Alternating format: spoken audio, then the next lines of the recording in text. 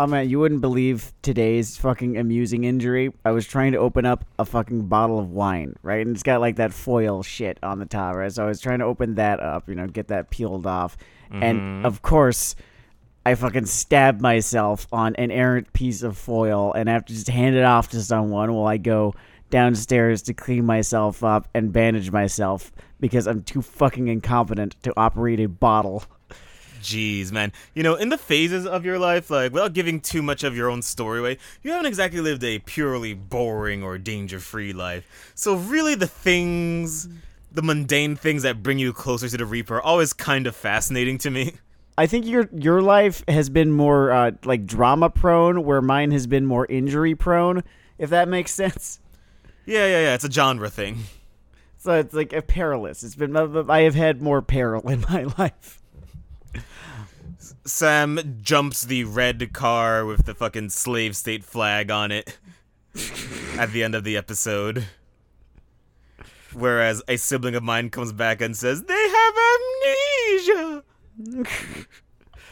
Oh man, you haven't lived until you started stealing jokes from Futurama.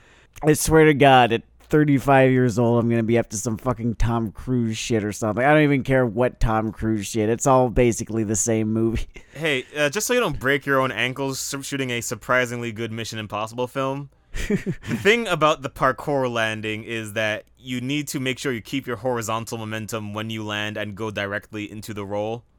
Oh, I know. I did a bunch of gymnastics when I was in school, and then they kind of teach you that sort of shit in martial arts too, and I did that for a number of years. I have like this sort of background detail about myself where I kind of know these things, like I kind of halfway know these things still. I did the intersection between gymnastics and the getting your ass beat half of martial arts with capoeira, which I always summarize the same way. My first instinct in conflict is to do a fucking cartwheel and play a drum. So my murder will be ruled a suicide. It looks so cool, but it's like the fucking like World of Warcraft armor of martial arts. Like, oh man, I've got pauldrons. It looks pretty fucking sick, but if you actually wore it. Oh dude, but if you like right click it, it has one of those little FromSoft write-ups about the history of it and the like slums of Brazil. And then you do a crab stance on the ground. And then you do a crab stance. You can do an actual baby freeze in the middle of a capoeira demonstration. No one will blink. When I was doing both, I kind of wondered how far I could sneak the breaking moves into the process before someone called me fucking out on it. And how long did it take? Or were they just too polite? Well, A, people are generally too polite. B, I think that the windmill shatters kayfabe. You cannot do a breakdancing windmill. Zuko did. Zuko has a really bad win-loss ratio. Well, if you pay attention, Zuko only wins when he's in the right. And, he was not in the right for a good portion of his, career, I guess. He's got that Chris Jericho bump. Exactly, yeah. It's actually cool. The first time you see him win is against Zhao because he was right in that fight. And then oh man, towards the end of the third season, he starts winning more because he is in the right more. And then he arguably wins that last Agni Kai against Azula. You know what? If you're not in chains and the other person is, you just count that as a W in the records, and I certainly feel better about my day than she feels about hers. I don't know what you guys think of this. It's fucking close enough, like on paper. You'll have some of the smarts trying to put an asterisk on your name, but fuck that shit. It took me forever. Not forever. It took me till probably like the second viewing of Avatar: The Last Airbender, and they don't like fucking tell you. You sort of just have to notice it. Is that he fucks up, redirecting the lightning at the very end there, and redirects it through his heart. And they don't just come out and say, Zuko, you were supposed to do it through your stomach. He just got to defibrillate himself a little. He's lucky to be alive. I mean, he was lucky to be born, just at the outset, as Azula. I think actually he said that. But Right. Oh yeah. I think the line was they said she was born lucky. They said I was lucky to be born. lucky to be born, yeah. Now he's lucky to be breathing. Man, there's a kid born without a shot. Speaking of people born without a shot, by the way, before I just go right into our theme of the episode, which is a kaiju doubleheader. So let's call this a big episode. A big, meaty, a large boy. One that loves his calories and isn't suffering through intermittent fasting like me right now. It's my first week of the business, and I don't know. I do okay in terms of my various ninja things with all the breakdancing parkour stuff, but this is an aesthetic effort. It's really only about pure vanity. Yeah, it is with me too. I'm not gonna fucking lie and say that it's about, my long-term health or so. I don't give a shit about that. It's my silhouette. It's literally just my silhouette. I'm adopting this one so I can drink more. Long-term health. What good shit do you think is going to happen when you're 85 and the fucking water wars have begun? I don't even plan on living that long. But I do plan on looking sick right now, and I do. So ha. Oh man, I can't wait to be in the fucking 2020s version of one of those fucking old school cool posts. Here's my granddad. He's holding an iPod 12 shirtless. He spent this entire year indoors until he started talking to the little hats in his room and named them. He claimed that they gave him stat bonuses. I stand by these stat bonuses. I feel my dexterity is tangibly higher in the Doomsday hat. I feel my wisdom go down in the Black Panther hat. I think that is me becoming some kind of Hotep. No, don't. Don't worry, don't worry. I'm not going to Nick Cannon on you people. Oh man, and there it is. I knew it was gonna fucking come up in this episode, and here it is. Okay, I just had to get this one off my chest. I don't know what it is in the human DNA sequence that as soon as you've gone 1 point right past Ronald Reagan, you just start thinking the Jews. Like, where is that hidden? Because in other like fucking modes of going crazy, it's more idiosyncratic and individual. But everyone, like, unless you are like an Israeli Zionist, you will start believing in fucking anti-Semitic Jewish conspiracy theories when you go right. And I don't know why that's the brand, why that's universal tick. I mean, in this case, I've got two fucking words for you, and you know them well. Louis Farrakhan. Oh god, Louis fucking Farrakhan. He is a problem almost the size of fucking Godzilla. Our first fucking thing here, fuck Louis Farrakhan. Our first fucking thing here, other than fuck Louis Farrakhan. Our first film under discussion. That's right, it's a Japanese film. It counts. Eat my ass. Shin Godzilla. Oh right, directed by Hideaki Anno, who is related to anime in a way that you know what? If you don't know, go on Wikipedia. Fuck it. I'm not making excuses for you people anymore. Actually, I'm going to be a little more human than that. Hideaki Anno directed Neon Genesis Evangelion, which is the story of a young boy trying to find his dog. It's honestly the story of anime in the 21st century, because anime in the 21st century began with Neon Genesis Evangelion, whether you liked it or not. That is true. It is the root of a lot of things that you either enjoy or hate or simply notice about anime. It's just in the fucking DNA. It's, we could do an episode about it, I guess. I don't know. I don't know that we really need to do an episode about Neon Genesis Evangelion. I don't really know what I could bring to that conversation. I'm sure you could find, something pithy, but besides that, I don't know, man. I know. I've been in the fucking stand-up clubs long enough, or I was in another life where I went outside, that I live in perpetual fear of a fucking lemon. I wonder if any jokes I have in my mind or heart about Neon fucking Genesis Evangelion would not be considered a lemon. But yeah, that is our man's pedigree here. He was in charge of that series. He also did Nadia, which I have not watched, but Morgan has, and they claim that it is a delightful series. Oh, okay. He so didn't that's like working their on it, though. He didn't like working on it? No. No, he chafed underneath all the studio mandates, and apparently he got so frustrated that he went and played Evangelion. Oh wow, that is So that's like a that's story arc he went through. He went through a journey there. and he just copy pasted the main character's character design. You know, you look at Nadia, she's just Shinji, except she has darker skin and is a girl. That is really fucking amusing. It's really funny, yeah. So that's a fun little Evangelion fun fact that I want to say 40% of Evangelion fans probably know. Other fun fact: Hideaki Anno kind of hates being Hideaki Anno. Oh yeah, he would trade places with a lot of people. Every time they ask him to be a creator about things, he tells them to fuck off and figure it out for themselves. He's like the anti-J.K. Rowling. What did you mean with this scene? I don't know, I made it 16 years ago. It's an elevator. Listen, I don't know what the fuck it means. I was in the middle of a dissociative episode, and we had run over budget by...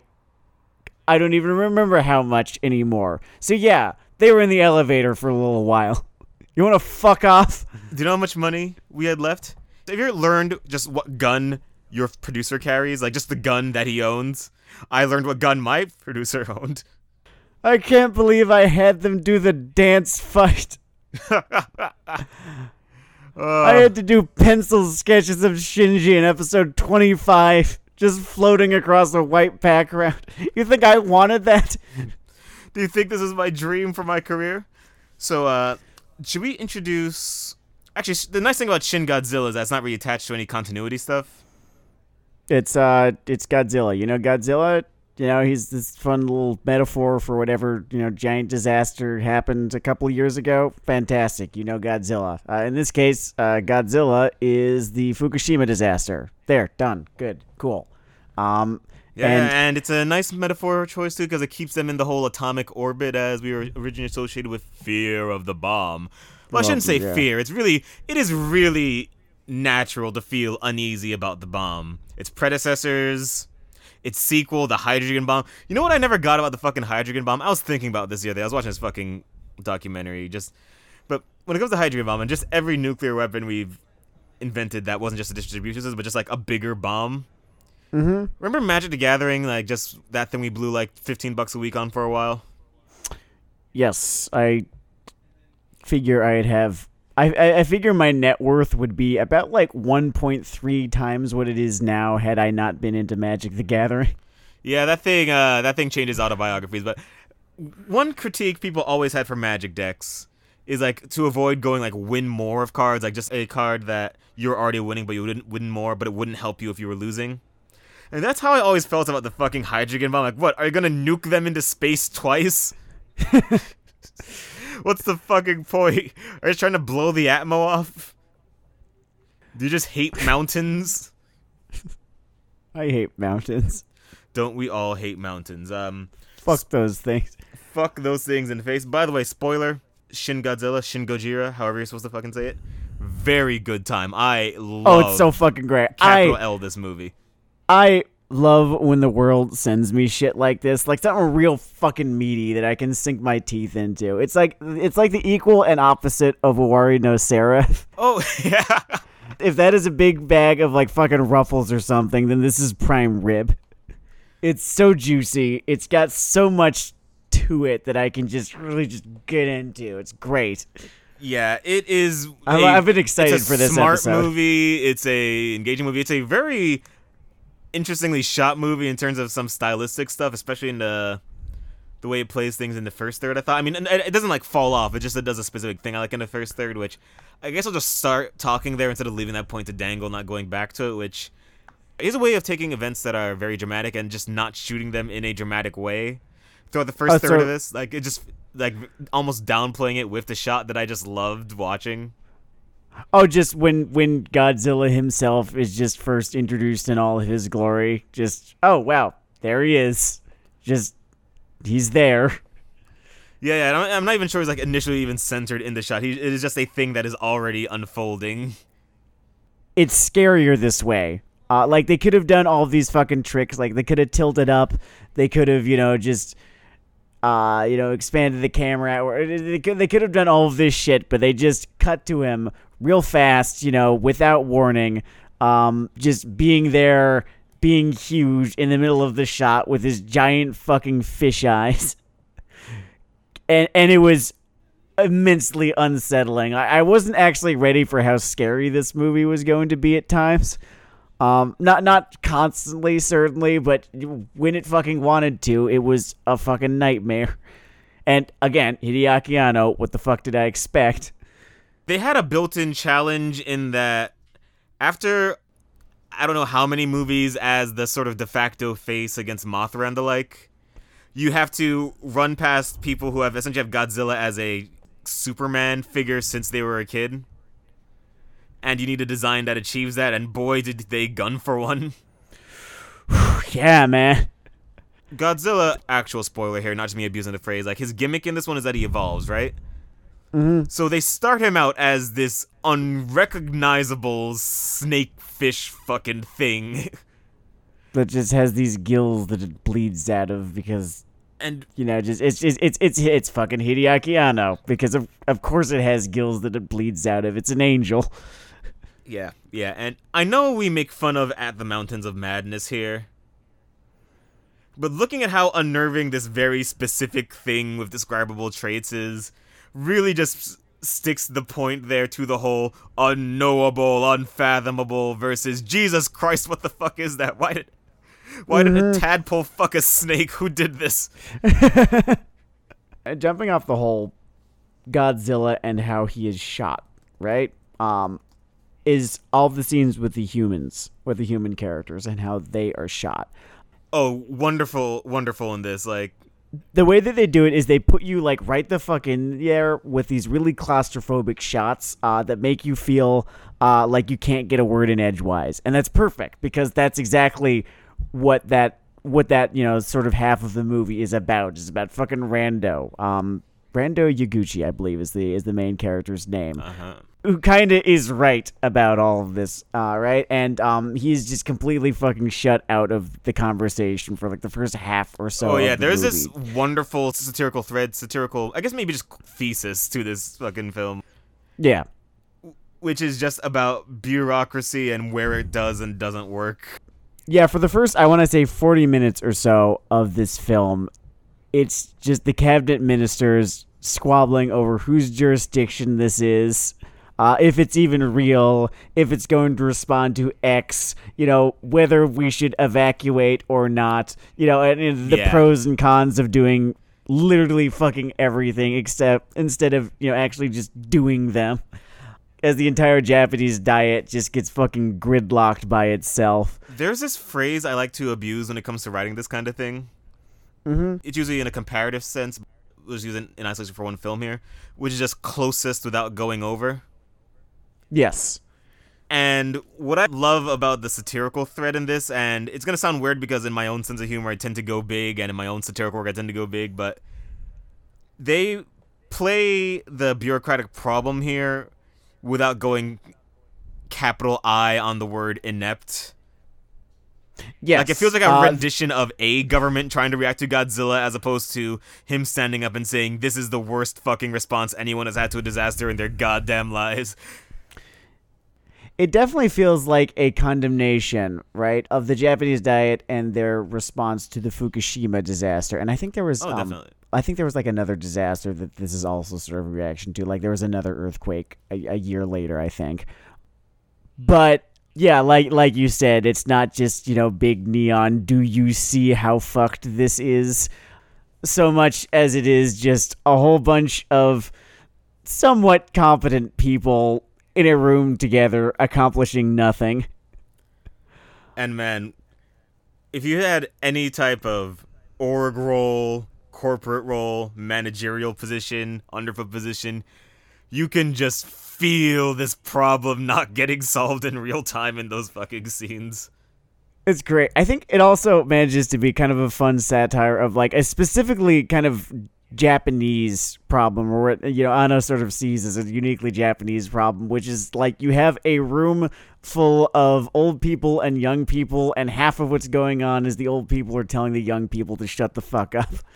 That is very interesting about it. Normally, when I say you couldn't make a movie in America or something, that would be some kind of implied insult. Yeah, you can't make this. But we just have different cultural problems. Like, we would be going off half-cocked in 3 minutes. No one has any idea what Godzilla actually is. They dust a random other thing that looks sort of like a lizard. They get on an aircraft carrier that says mission accomplished. Okay, I kind of want to make an American version of this movie now. Hold on, what was I talking about? Oh, every time they fucking try, though, it turns into this stupid fucking Bush era bullshit. Yeah. Like, remember the one in 2014 where, like, the human element is just Aaron Taylor Johnson being good soldier man, and it was boring as fuck?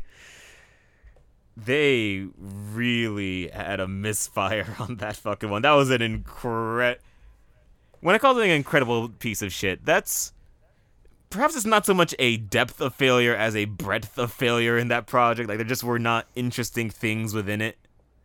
It's weird. That guy went on to do Rogue One, and I fucking loved Rogue One. It's just, I don't know, he was just not fucking suited to Godzilla, or maybe Godzilla is just not suited to the U.S., I don't know. I don't know, but maybe Godzilla is not that suited to suits, because all three of the sort of failed stateside Godzilla flicks are real. You can feel the fucking re-edits in those. Yeah, okay. I did not see King of Monsters. I had people tell me that it was horrible. I had people tell me that it was the best fucking shit ever. I was down on King of Monsters. It had that fucking monster movieverse thing where they're really more interested in getting that fucking sequel. Oh, so it's like Godzilla King of Monsters 1. Like, then there's like the implicit 1 at the end there. Yeah. It also... more than a lot of things, and every legacy thing has this risk or thing beating under it. It had that thing of the fucking inmates running the asylum where someone says the word Mothra, and it's supposed to be significant. Like, you haven't done anything yet. You haven't made it significant. It has to actually be significant in the fucking thing you're doing. That kind of brand of fan service. I don't want to call it Marvel fan service, but like kinda. I sort of have to, because I feel like, as much as I love those movies, they kind of popularized it a little bit. I mean, it's a thing. I love The Dark Knight Returns. Leads to a whole dog fucks trend in comics. Yeah, no, absolutely. So I think you could like call that tendency like Marvel fan service in a way. Marvel fan service, yeah, not fan service in the sort of anime way where it's just the character's panties or something. I don't know. She's 15. Why? But no, just someone. Yeah, like the Winter Soldier, right? Where he's rattling off the list of potential targets, and one of them is Doctor Strange, like that. Yeah, that kind of fan service. Advertising of all things actually has a great term for this problem. They call it borrowed interest. Yes, I remember reading about like specifically the idea of borrowed interest, or like kind of a pre-callback or pre-recognition or something like that. There are other... I mean, it's not quite the same thing. It's a similar concept that works hand in hand with borrowed interest. And you get the idea. It's essentially when you bring in or reference something, but the construct itself hasn't like achieved like the basic goals or level of interest. Like it's kind of cheating. It's kind of cheating, yeah. It's why the majority of celebrity cameos fizzle out. Yes. Which is funny because that's one of the most expensive ways to make an ad. Just borrowing 10 minutes of Arnold Schwarzenegger's time as he squints at a cue card. Well, that's not fair to him as an actor. He is weirdly... Not weirdly, he drives hard at everything. It's... including infidelity. But, honestly, at this fucking point... Isn't relativity great? Lord 2020. Yeah, no, it's just like, okay, you cheated on your wife. Yeah, like, yeah. Shame on you. You did a bad thing. You did a bad thing. If Melania showed up tomorrow missing one finger, no one would say a goddamn word. All right, so I wanna go back to Shin Godzilla here and talk about my favorite scene from the movie. All right, I guess like my two favorite scenes from that. Well, No, it is my favorite scene because it comes. It's these two scenes kind of together, but it's the second one that I like the most, right? Okay. Getting towards the end of the movie, right? It is sort of decided by the UN Security Council that the only way to destroy this thing is with nuclear weapons, right? And the problem is that it's right smack dab in the middle of fucking Tokyo. So, detonating a nuclear warhead to destroy Godzilla would also mean detonating a nuclear warhead to destroy Tokyo. This is a city and a people who are really not interested in having a nuclear weapon detonated on their soil for the third time. It's not their favorite thing. So there's this, but the problem is that this thing is just gonna fucking destroy everything. It's going to, like, it needs to go. So, you know, and in the absence of a better idea, which, you know, they do have, or they do end up having, and they do end up, you know, enacting, and it works. That hasn't happened yet, you know, insofar as the scene, right? In the absence of a better idea, they're like, I guess we have to do this. And then there's this great scene with the acting prime minister, right? Because most of the Japanese died when Godzilla shot fire for the first time. It was really fucking cool. Godzilla-related complications. Yes. So the acting prime minister relates to, I think, an aide or something like that he has to create a special law that makes it legal for him to ask the United States to nuke Japan again.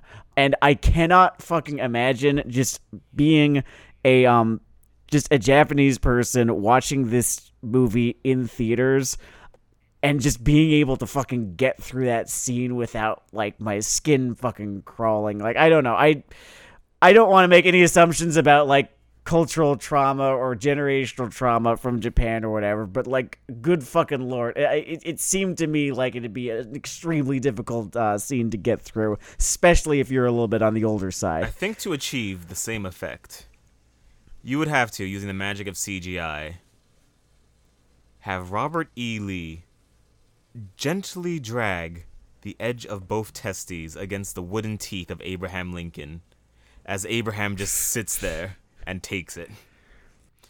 That would only work north of the Mason-Dixon line, but whatever. I know. Here in America, we're pretty good at making scenes like that. I think Django Unchained is a pretty great example of that. Just, did you watch that one? I did watch Django Unchained. That was a really fun movie. What was that? Yeah. It was fun of a lot of the kind of things I like, which is my review of a lot of Quentin Tarantino movies. It almost feels fast off for me to review them because I'm basically the target audience in terms of my likes and dislikes in media.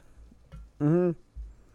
I am a consistent preacher to the choir. And I see what you mean. It does sort of pick at America's scabs regarding the slavery. Yes.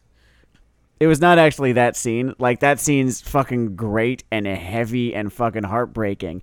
And then it's the scene afterwards, right? So Randu Yaguchi, right, the hero of the movie, has sort of just assembled this team of nerds, basically, to help come up with an actual solution where, you know, we don't have to fucking sacrifice everything in order to beat this thing.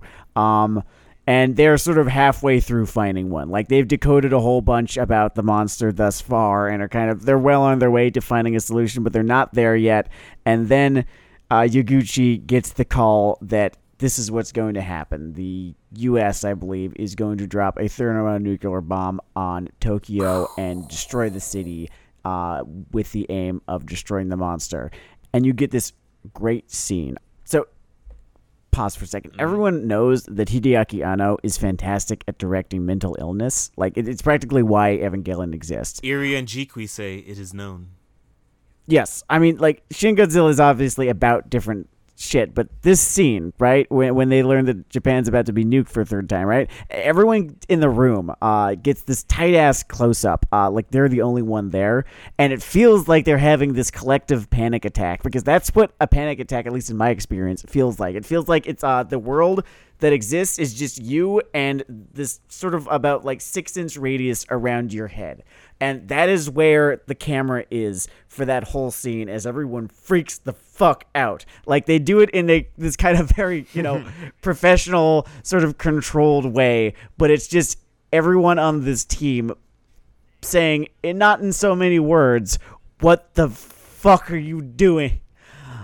I couldn't fucking believe how much I love this scene, like how much this scene fucking just hit me. It's just like you and the knowledge that you are about to be destroyed, right? That's what a panic attack really is, and it's perfect.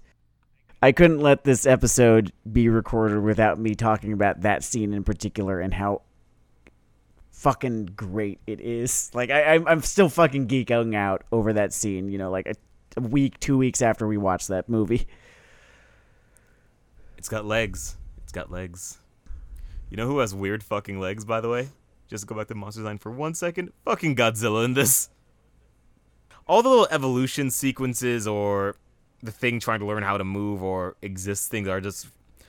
I guess I like that kind of thing. I liked how that was done in this movie. Mm-hmm. His whole wobbly balancing... Not wobbly thing, but he does that fucking dipping bird upright thing and it looks off in the correct way. Yes. I really enjoy that, but maybe I should focus a little more on the human experience of this movie. Like English in this movie. Like English in this movie is really if we want to kind interesting. of compliment sandwich this. It's really interesting because there is one character who's supposed to be an American liaison, and she has far and away, out of everyone that speaks English in this movie, the worst English, and it's really funny. It is really entertaining. I just love the idea that, I mean, like, I'm not part of the intended audience for this movie, right? I am an American. I speak English as a first language. But I love the idea that, your average viewer in Japan is going to look at her and be like, yes, I buy that this is her first language. Like, they look at this cradle to grave Japanese citizen speaking as such, and there are just bald eagles coming out of her ears. It kind of, makes you understand, when you have an American flick, right? And, someone speaking, some other language in an American flick.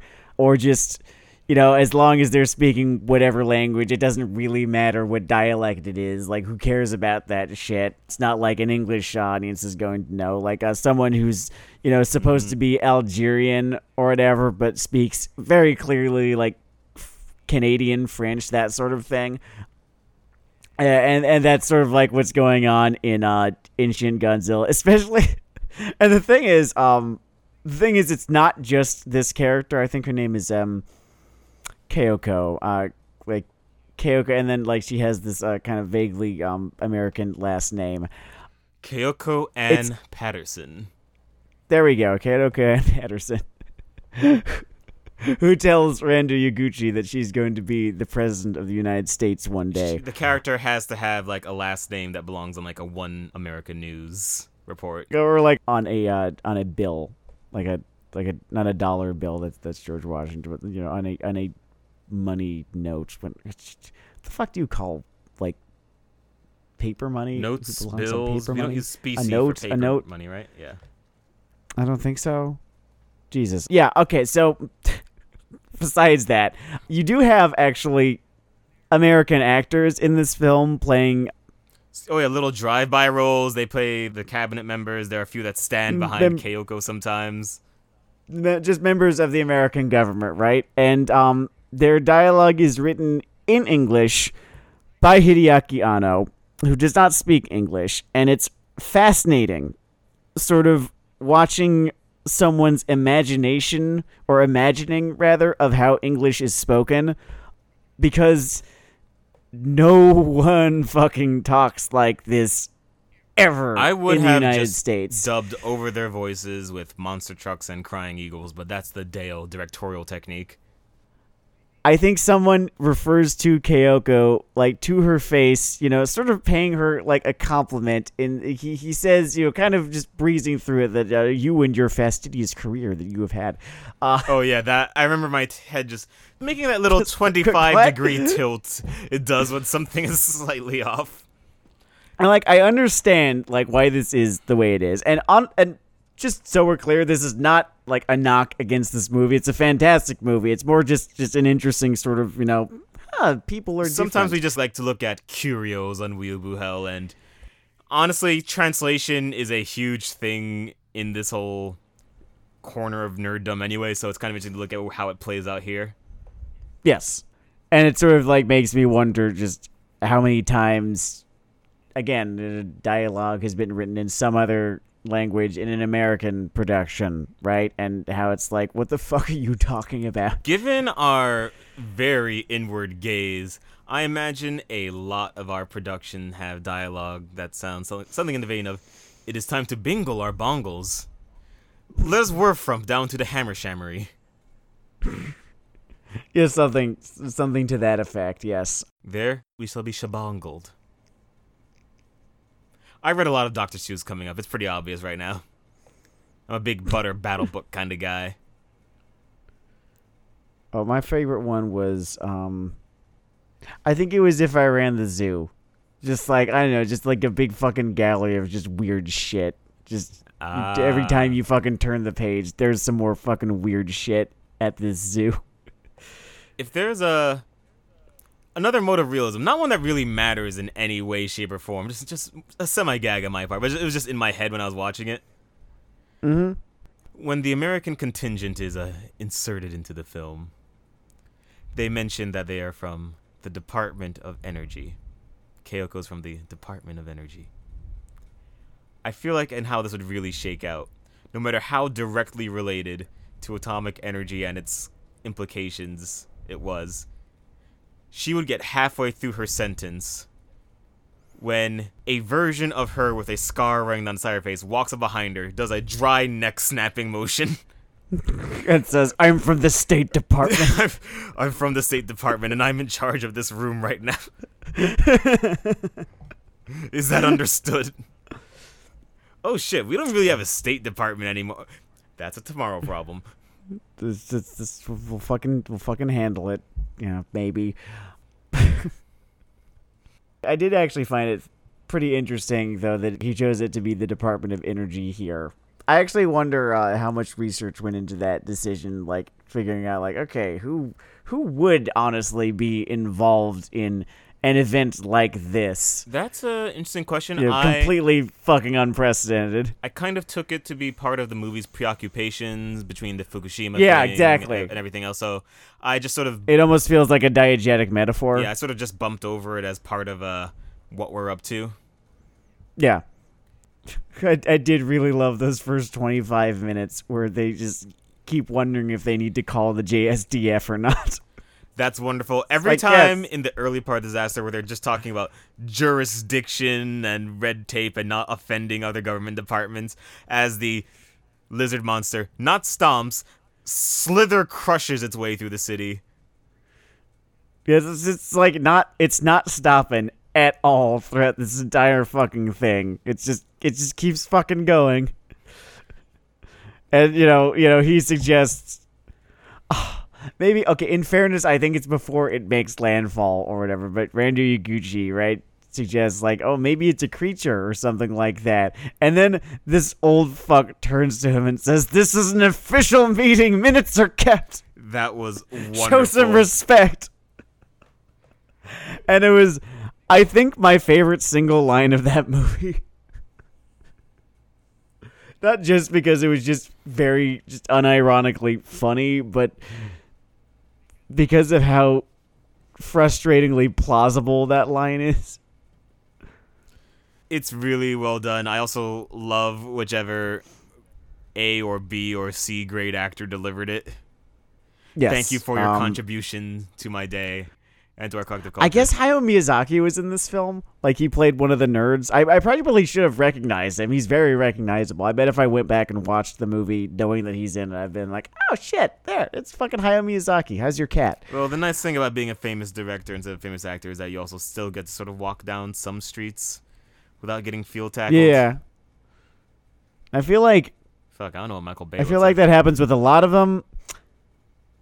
If you're Marty Scorsese, though, everyone fucking knows who you look like. I bet he has problems walking down the street. Like Martin Scorsese, are fucking done. Tarantino, that's it. It might have to do with them also being relatively vocal examples. Oh yeah, they give like all sorts of fucking interviews, and Tarantino is very loud and will lambaste an interviewer for asking him a boring question. Amazing.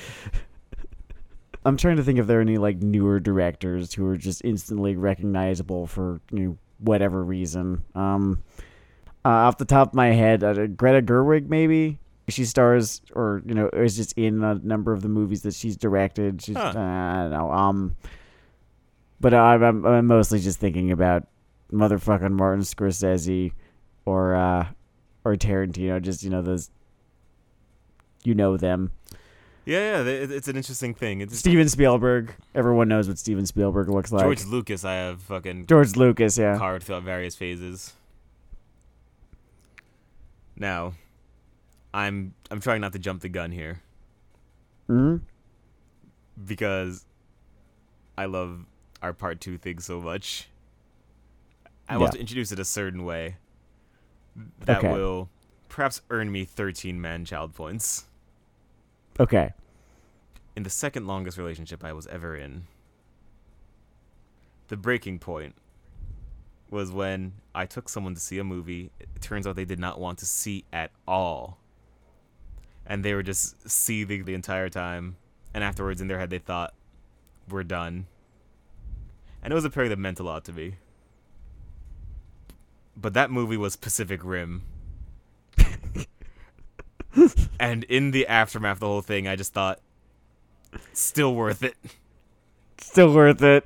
That was so cool. I really love Pacific Rim. I know I cape for cynical things really hard, often even in my own work or whatever, but the thread of heroism executed just right lifts up a thing that in you me didn't think was there. I think that I just thought that was like abandoned after you have to learn your times tables.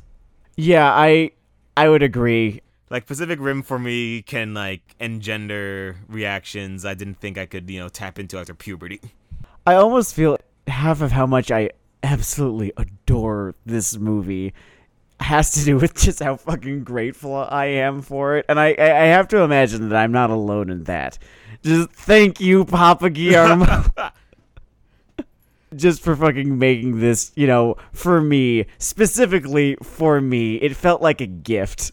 I think we might be just starved of the action speculative fiction story with scope in that sort of heroic journey thrust. Not the hero's journey, but like just a heroic journey. Like, there is something about when you do that just right that it's almost like you've spun another myth. Yes. And Pacific Rim always felt like that to me. And you always just wish that there was more of it. Too bad that they never made a really, really shitty sequel to this. Oh yeah, it'd be really weird if they made a really, really shitty sequel to this. Like a really, really shitty sequel. Like wasted an actor that I really like. Yeah, it'd be weird if they wasted someone like with the ability and range of John Boyega, or that's almost as weird as like they made a really, really shitty sequel to Avatar. We're on this now? Yeah. Okay, fine. We're on this now. Yeah, it's, I don't know. I guess I'll just have to sort of accept that, Avatar The Last Airbender, we got 3 seasons of it. We got 60 episodes of it. That's all the story is. That's all the story's ever going to be. There wasn't, we didn't really get to see, like, where the world went, after that. But honestly, I don't feel as though we really needed to. I guess not everything needs to fulfill the Abed Nadir prophecy, 6 seasons and a movie. It's a movie. But yeah, Pacific Rim. Or 7 seasons and a movie. This one I think I should introduce. This one I think I should introduce because while it was somewhat successful, it was not, ubiquitous. Yeah, I mean, a lot of people know of Pacific Rim, but I can't imagine that, like, everyone. It's like, okay, so here's the basic premise. Oh, yeah. Actually, I did it last time. You do it this time, yeah. Pacific Rim is a dual tribute to mecha and kaiju media. I mean, there's a huge overlap. Maybe I should just say mecha, but whatever. Yeah. And essentially with all the Hollywood trappings in a good way. I'm sure there's a terrible version of this movie. There's a terrible sequel. There you go. Paints a setting where mankind is pushed to the brink by these kaiju attacks and sort of one vision of how that would actually play out. Mm-hmm. And the conceit, right, is that they built giant fucking robots. The conceit. In order to fight them. And this is the buy-in. I don't know. I think if you can't get past this hump, then maybe something in you is like, I don't know why you're watching this movie. But the buy-in of this movie is that the people of the world came together and said, there's only one option. We gotta build some giant fucking robots. So I only assume that someone took out a folder that is clearly older than this crisis. With a pitch for this response to this situation. It's just the word robots is very crudely written on it in crayon. There's a whole lot of files dating back from when the guy who wrote all of this was 3 years old. There are already names He's been waiting his written in entire there. fucking life. There are names. He went to art school. A prime minister deeply inhaled and said, "Take out everything you put in here before you were 17 and we can talk." And the guy will just say, "That is fair." What I absolutely love about this movie, I mean, I love pretty much everything about it. What I love is how it makes no fucking apologies. Like, it is every bit as cheesy as you expect a movie with this fucking concept to be. Oh yeah, it is all the way over the top. Honestly, the way that some characters are slotted into their roles, this could have been animated incredibly easily. I mean, I'm glad it's not because they made this thing look great. Yes. But this very easily could have been like a cell animated thing. It just knows, and Del Toro knew, right, that there's no getting around how silly this all is. So he just decided, fuck it, we'll lean into it. We'll have everyone take it amazingly seriously, even though and everyone's kind of having fun with their performance too. Of course, Idris Elba is the standout here, right? Just that fucking finger shake that he does to Charlie Day just cracks me up every fucking time. Oh, Idris Elba and Charlie Day really just double underline the fact that they are money in this movie. Yes, but I do want to give Charlie Hunnam a little bit of a shout out in his fucking dumb 90s disaster film performance that he gives. Yeah. Where he actively seems to be trying to sound like a dub voice actor. A lot of the dialogue does come across like the English dub of a Japanese property because Guillermo del Toro is an amazing, beautiful, crazy person. He knows what the fuck he's talking about. He knows what he's doing. You actually sort of get that kind of, those original, 11 herbs and spices in this movie from all that. And it's that and other little things. This is a really big movie about big shit happening, quite literally. But there's so many little things that they did in this movie that they didn't have to do. Every little, time they bump the lamp in this one, it all adds up, and it just makes the movie feel a little bit more alive. It makes the world feel a little bit more lived in. Specifically, it's the fact that practically all of the machinery they're using is analog for whatever reason. I just think that fucking Guillermo del Toro loves just analog equipment. It shows up fucking everywhere in his shit. Just from Hellboy to this to Dude, The Shape of Water. It made it into this movie on a script level where one of the their only options because it's analog. Yes, just stuff things. with physical buttons. They use the word just analog. Stuff with physical buttons that clack real loud when you press them, and you have to turn dials and shit like that. They're kind of rusty. That whole aesthetic. Speaking of feeling just crunch and texture on things, this has one of my Grail fight scenes because, I don't know, I'm a fight scene nerd. It's just a steady diet of martial arts films. And yes, the entire Gypsy Danger versus the two kaiju in Hong Kong sequence. Leatherback and Tadachi. Leatherback and Kodachi. Botachi. Flyboy and Big Boy. His name is Botachi. Is my point here. It's just one of my all-time favorites. I don't have this list numbered or ranked, so I can't say top 11 or top 2 or some shit, but just the way that it's up there. It does a lot of things right, particularly the booking, not to slip into wrestling purgatory again. But I'm gonna see how long I can describe without getting into that shit. Okay. In terms of the fight taking place in two actual physical spaces, just the ocean and the city half of it uses its backdrop so well. For some reason, a lot of monster things or robot things struggle with this or don't do that well with this or don't really focus that much on it. But it matters so much that this fight is happening in this city. Mm-hmm. And the things they do and don't do play off it. And this isn't a plot spoiler. This is a set piece spoiler because sometimes a set piece is cool enough to deserve a spoiler tag. Yeah. The second he has the battleship behind him, I knew I had sacrificed this relationship for something that was worth it. I think what made this scene so successful, what made this fight scene so successful, there's the booking aspect, yes, and I guess I'm the one who breaks this. I'm the one who brings it up first. There's the booking aspect, yes. I want to say that it's the use of color in this movie, specifically, like color and scale, but specifically color. In another movie, right? Another, version of this movie, or just another movie kind of like this one, right? A hypothetical movie, right? That comes out around Straw this Man time, movie. right? Sure, straw man movie, right? This was, I want to say, like, during that span of about, like, 6 or 7 years or so. It might have been even longer than that, where we just fucking loved the color brown. Gray core. Here's the straw man to use. It's like any of the fucking Transformers movies. Let's talk about the first one, because it's the one that the most people have seen, I figure, right? And sort of, that sort of dusty brown, final action set piece that was, the final action set piece of Transformers versus, this, the first of two big ass fucking set pieces in the second half or so of this movie. And how you, instead of browns, you get like these great blues and reds and greens and purples all over the fucking place. It's great how it's like a capital B blue robot against a capital G green monster in this fucking Technicolor version of Hong Kong. Or maybe Hong Kong is Technicolor. I haven't been there, and now I won't get to be there.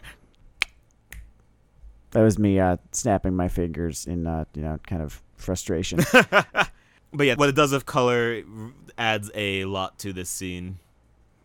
I also love that little choice, and I'm getting on like the little things, just like the stupid little fucking gag with the Newton's cradle. Like, yeah. That it wouldn't have been in a more serious movie, but Guillermo del Toro knows how silly this all is, so he's like, "Fuck it, let's put in a silly fucking gag here." I probably should explain it. It's a simple thing. After some, I don't know, punch, kick, claw, bite, they bump up against a building.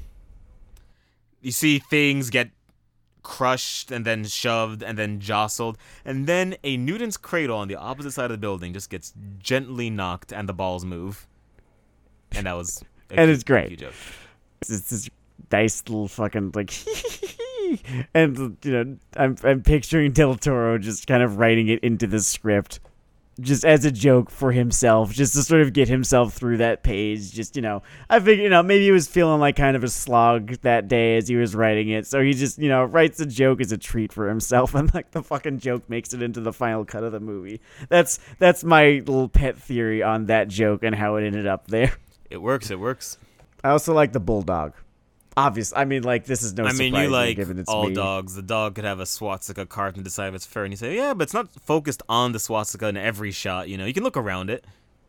Well, no, if it was a Yorkie with a swastika carved into it, then I wouldn't be so forgiving. Well, you argue that Yorkies are outside the category of dogs, so I know I'm playing by your rules here. Oh, man, I might have even done it on this show. Yeah, dude. I can't remember. The Yorkie owners might be almost as offended as the police officers, fuck 12, that have been subjected to the last, few evers of content on this program, fuck 12. So we have certain alienating tendencies. There was a pretty sizable right-wing contingent in this fandom, by the way, so we have really made a conscious choice here, and that's very amusing to me. I would rather be an anime pig than an anime fascist. I dig that. Guys, remember Porco Rosso? He says that. Cool. All right, fine. Yeah, remember that, the whole Miyazaki thing? You're into anime, please believe us. So the fucking bulldog that's just fucking there as just this character accessory to the two Australians. And you're not really sure why it's so perfect, but it is. Like, it's this big fucking slobbery motherfucker, noticeably unneutered. In these sort of adventure sweep things, I think that character tags and economy are worth their weight in gold. Yeah, absolutely. When you only have, in the grand scheme of things, like maybe like 15 minutes of screen time, if you add it all up, it's always less than you think it is. And the bulldog does do a good job of establishing these guys are these guys, and they have this hard-edged thing about them, sort of bulldog logo, this soft-edged thing about them. They carry this thing around everywhere. Yes. And then you can have them start doing the things they need to do in the movie. Yes. I kind of like how the younger Hansen, for whatever reason, I like. There's Hercules Hansen because you got like the whole alliteration thing, and I cannot actually remember his kid's name. I remember his character very well. He's a very memorable character. Cannot remember his first name. Right. So he's Oscar, right? Like he's supposed to be Oscar. It can be argued whether he is archetypically Asuka or it is just her psychic imprint on robot things. But It could be that I was looking for her and found her in him. But it is definitely there if you want to find it. And I don't know, Guillermo is enough of a robot head. I could see him putting a distaff in there. Oh, he loves Evangelion. It's like one of his favorite fucking things. He wanted to make an Evangelion movie at one point. I'm pretty sure. He definitely picks up the Asuka ball of lighting up some scenes. Like I think his name was attached to a potential live-action Evangelion project, and it's something like 10 years ago or so. I mean, it never happened because you know how these things go. But you could tell from just fucking watching this movie, Guillermo del Toro adores Evangelion. The name you are trying to summon from the rift is Chuck Hansen. Chuck Hansen. Chuck Hansen. There we go. Yes. That's a great name. Fuck. Do we even need to talk about, like Ron Perlman in this? Like, he's fucking Ron Perlman. What else is there to say? Ron Perlman has a role halfway between gag and exposition, which sounds like a dig, but he hits it on the ideal point. Yeah, because everyone knows what the fuck movie they're in, and they decide to have as much fun with it as possible. It is a very nice, high-key, light scenery-chewing performance. So do we address the Elbafent in the room? Elbafent? Because I don't know what else needs to be said at this point. What needs to be said is that his fucking performance in this is what you could keep in the back of your mind the next time you roll a paladin in a given role-playing game, and you will take over that fucking campaign, and they will thank you for being there. And it makes it all the more frustrating that Dark Tower adaptation was just laden with just pre-production level problems.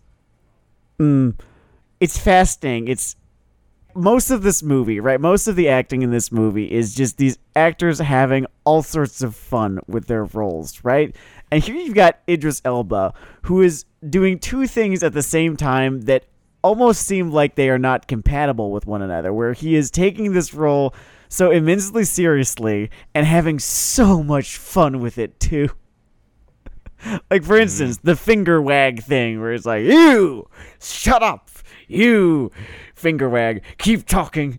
And it's very, very clear right there that he's probably as soon as they cut, he cracks up. And he probably cracked up at least a couple times when delivering that line. It's probably not the first take, or maybe it is. He's a great actor. We've talked about so many acting and choreography and composition level things. I probably should just point out that I think the script of this thing is very economical. I think I keep pointing toward things like character tags or clipping through things at a nice pace, and I think that it's really a major strength of this film. Yeah, you absolutely are never left like you need more information than you have. And actually, really, to this movie's credit, right? This movie needed to drop a whole bunch of really clunky exposition on you just to sort of get, the fucking premise across, right? It's a big fucking anime-esque premise. Those things, It takes time. And there was no real graceful way for them to do it without taking up a whole bunch of screen time that they didn't fucking have. So what they did was this kind of the second best way, maybe not even the second best way, but they did it really well. The second or third best way that you can deliver a whole bunch of sci-fi exposition, right? Which is you have someone deliver that exposition while something really exciting is happening. They essentially put all the exposition type narration over the kind of first encounter fight you have to throw in at the start of one of these movies, and the montage of just how what happened when the kaiju showed up, how the Jaegers came to be, and you get Charlie Hunnam delivering it in his like stupid fucking anime dub accent. It's so good. And you're listening. It's like, there's not so much going on screen that you're not listening to this, but you're definitely not bored because, oh shit, it's a fucking kaiju. Oh, here comes the Jaeger, right? So you have all the information. You're kept entertained throughout that whole info dump, and by the time they get to the title shot, you have everything you need, and you're like right the fuck here for this thing. Do you think the word Jaeger is going to become the new word Yggdrasil in terms of just popping up in weeb-adjacent things everywhere? I've seen it, like twice now, and then I guess Mark Wahlberg's character from the Transformers movie, his name is Jaeger, but who cares? I think I've only just seen it in the two works, and I think this movie came out around the same time that I was getting into Attack on Titan too. Like I think the manga started in 2011, the anime adaptation dropped in 2012 or 2013 or so. Oh man, I am no less into it. Oh wait, no, we're fucking talking about Attack on Titan again. We can't. Cool. I'm going to put a coin in a physical fucking jar. A fucking jar. Hold on, I'm gonna put the jar by the microphone. I want you people to hear me. I mean business. That must have really, in that moment, felt like that effect where you hear a word for the first time and suddenly it's everywhere.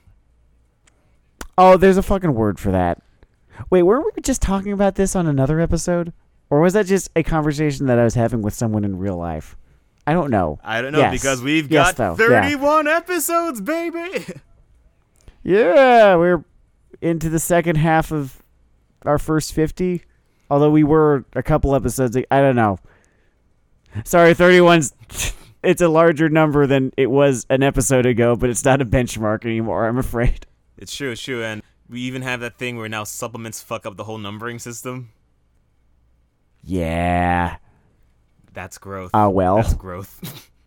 I remember, listening through the fucking history of Rome, and he goes through, all of the various ways that you could count the various episodes of the history of Rome, because he broke up the Punic Wars into just two larger multi-part episodes, and then there are the FAQ episodes and the little I wanted to pause right here to take a look at what life was like in ancient Rome, and if you count all of those, then he ends up with far more episodes than it actually sit.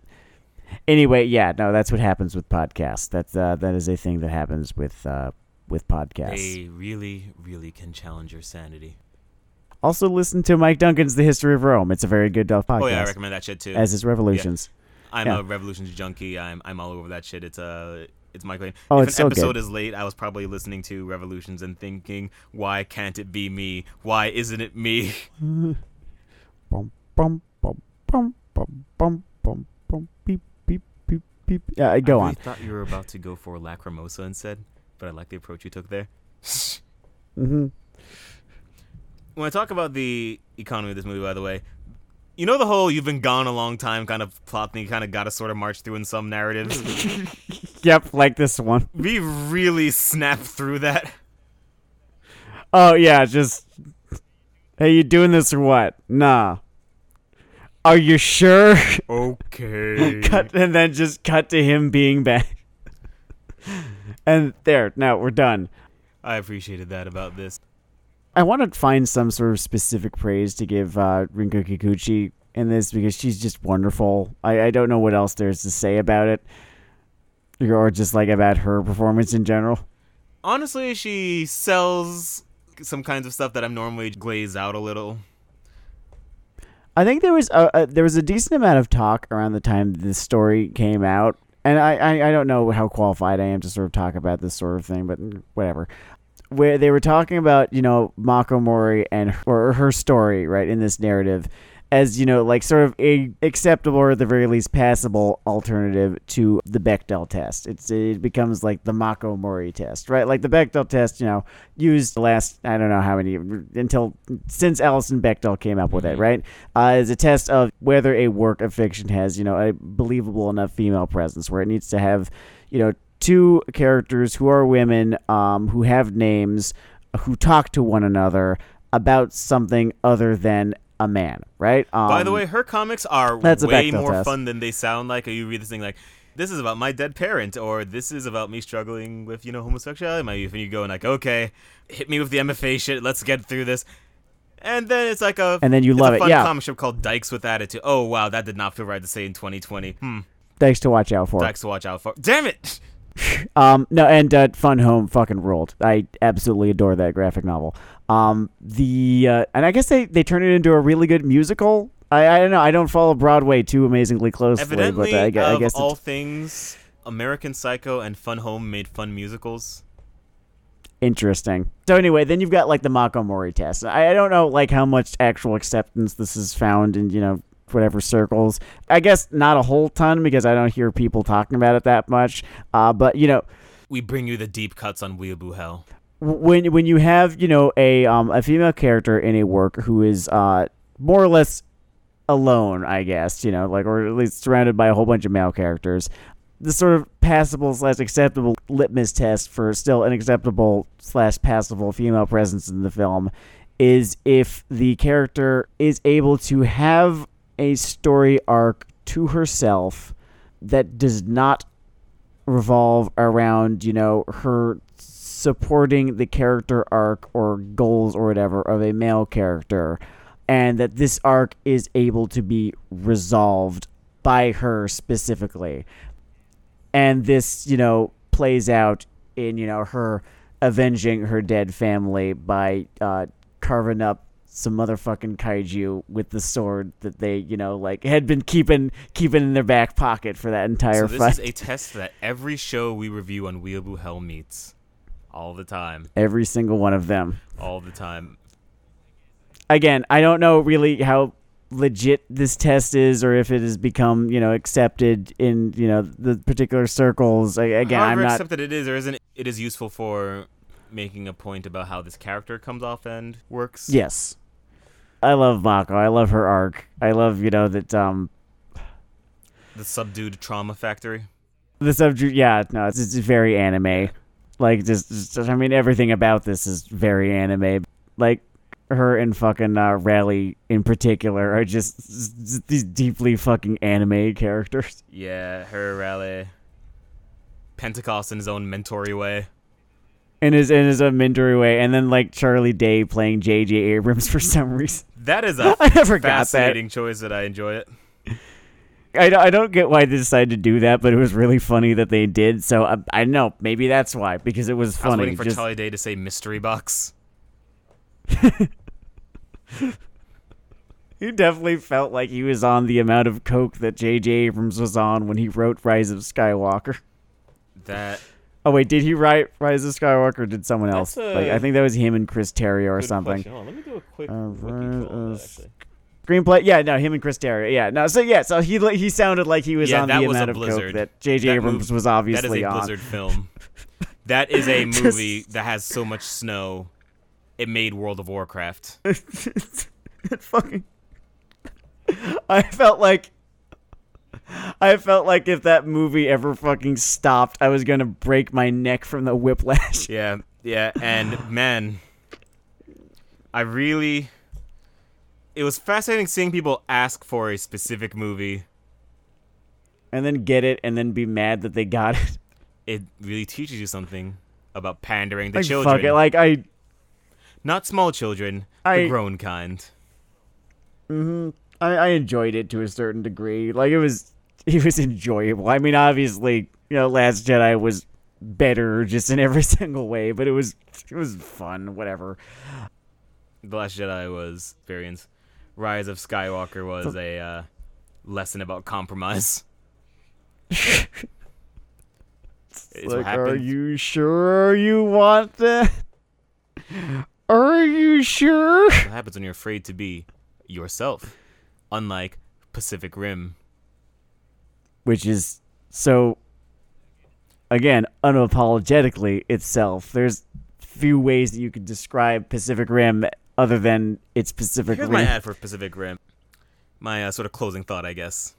Yeah. You know that nerd-ass thing you do when you discover something and you think like, oh, what kind of like bender would me and my friends be or something, right? Or I Yeah. don't know if you were born with a personality like what house in Wizard High School would I be in? I left Pacific Rim thinking, oh man, who could I drift with? Like to run one of these robots in Pacific Rim, it has to be 2 people, well, or more, I guess. Usually, And two there has to be people. this sort of drift of understanding and compatibility. And I was just imagining all these permutations. For example, with Mr. Legault here, I am pretty sure there would be high compatibility, but followed immediately by desertion.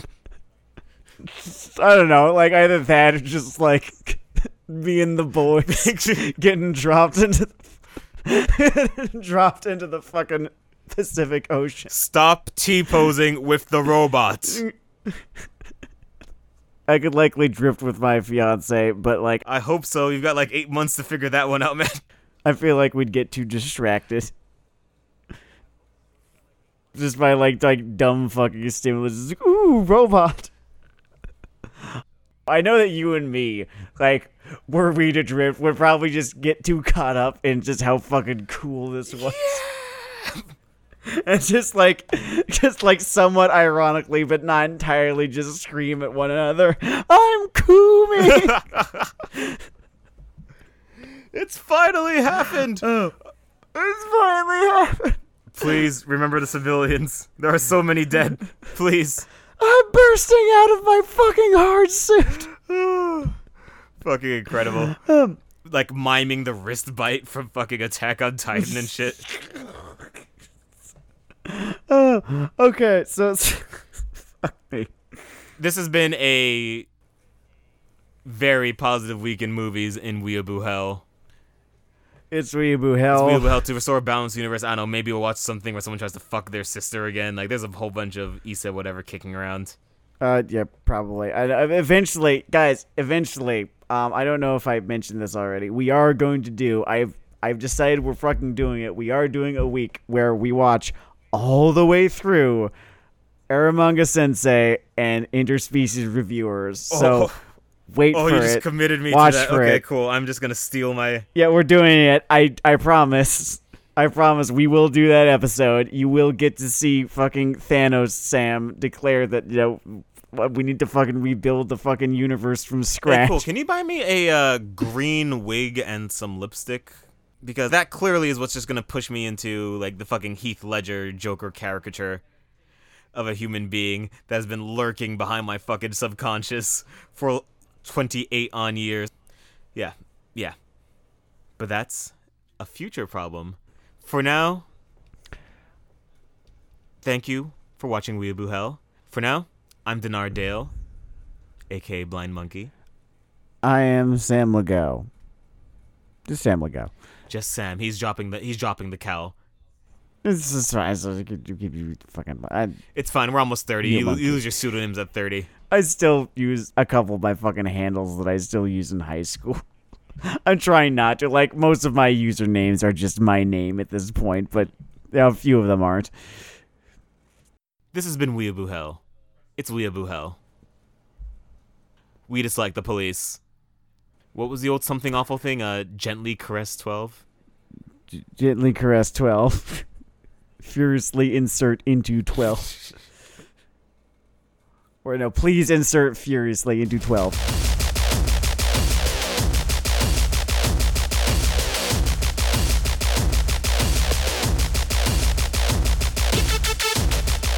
Do we address the Elba in the room? For his performance in this, Fuck the me. next Hold time... on. I need to try that again. 1 sec, because I missed something real fucking easy that I shouldn't have missed. Give me 1 sec. So do we address the elephant in the room?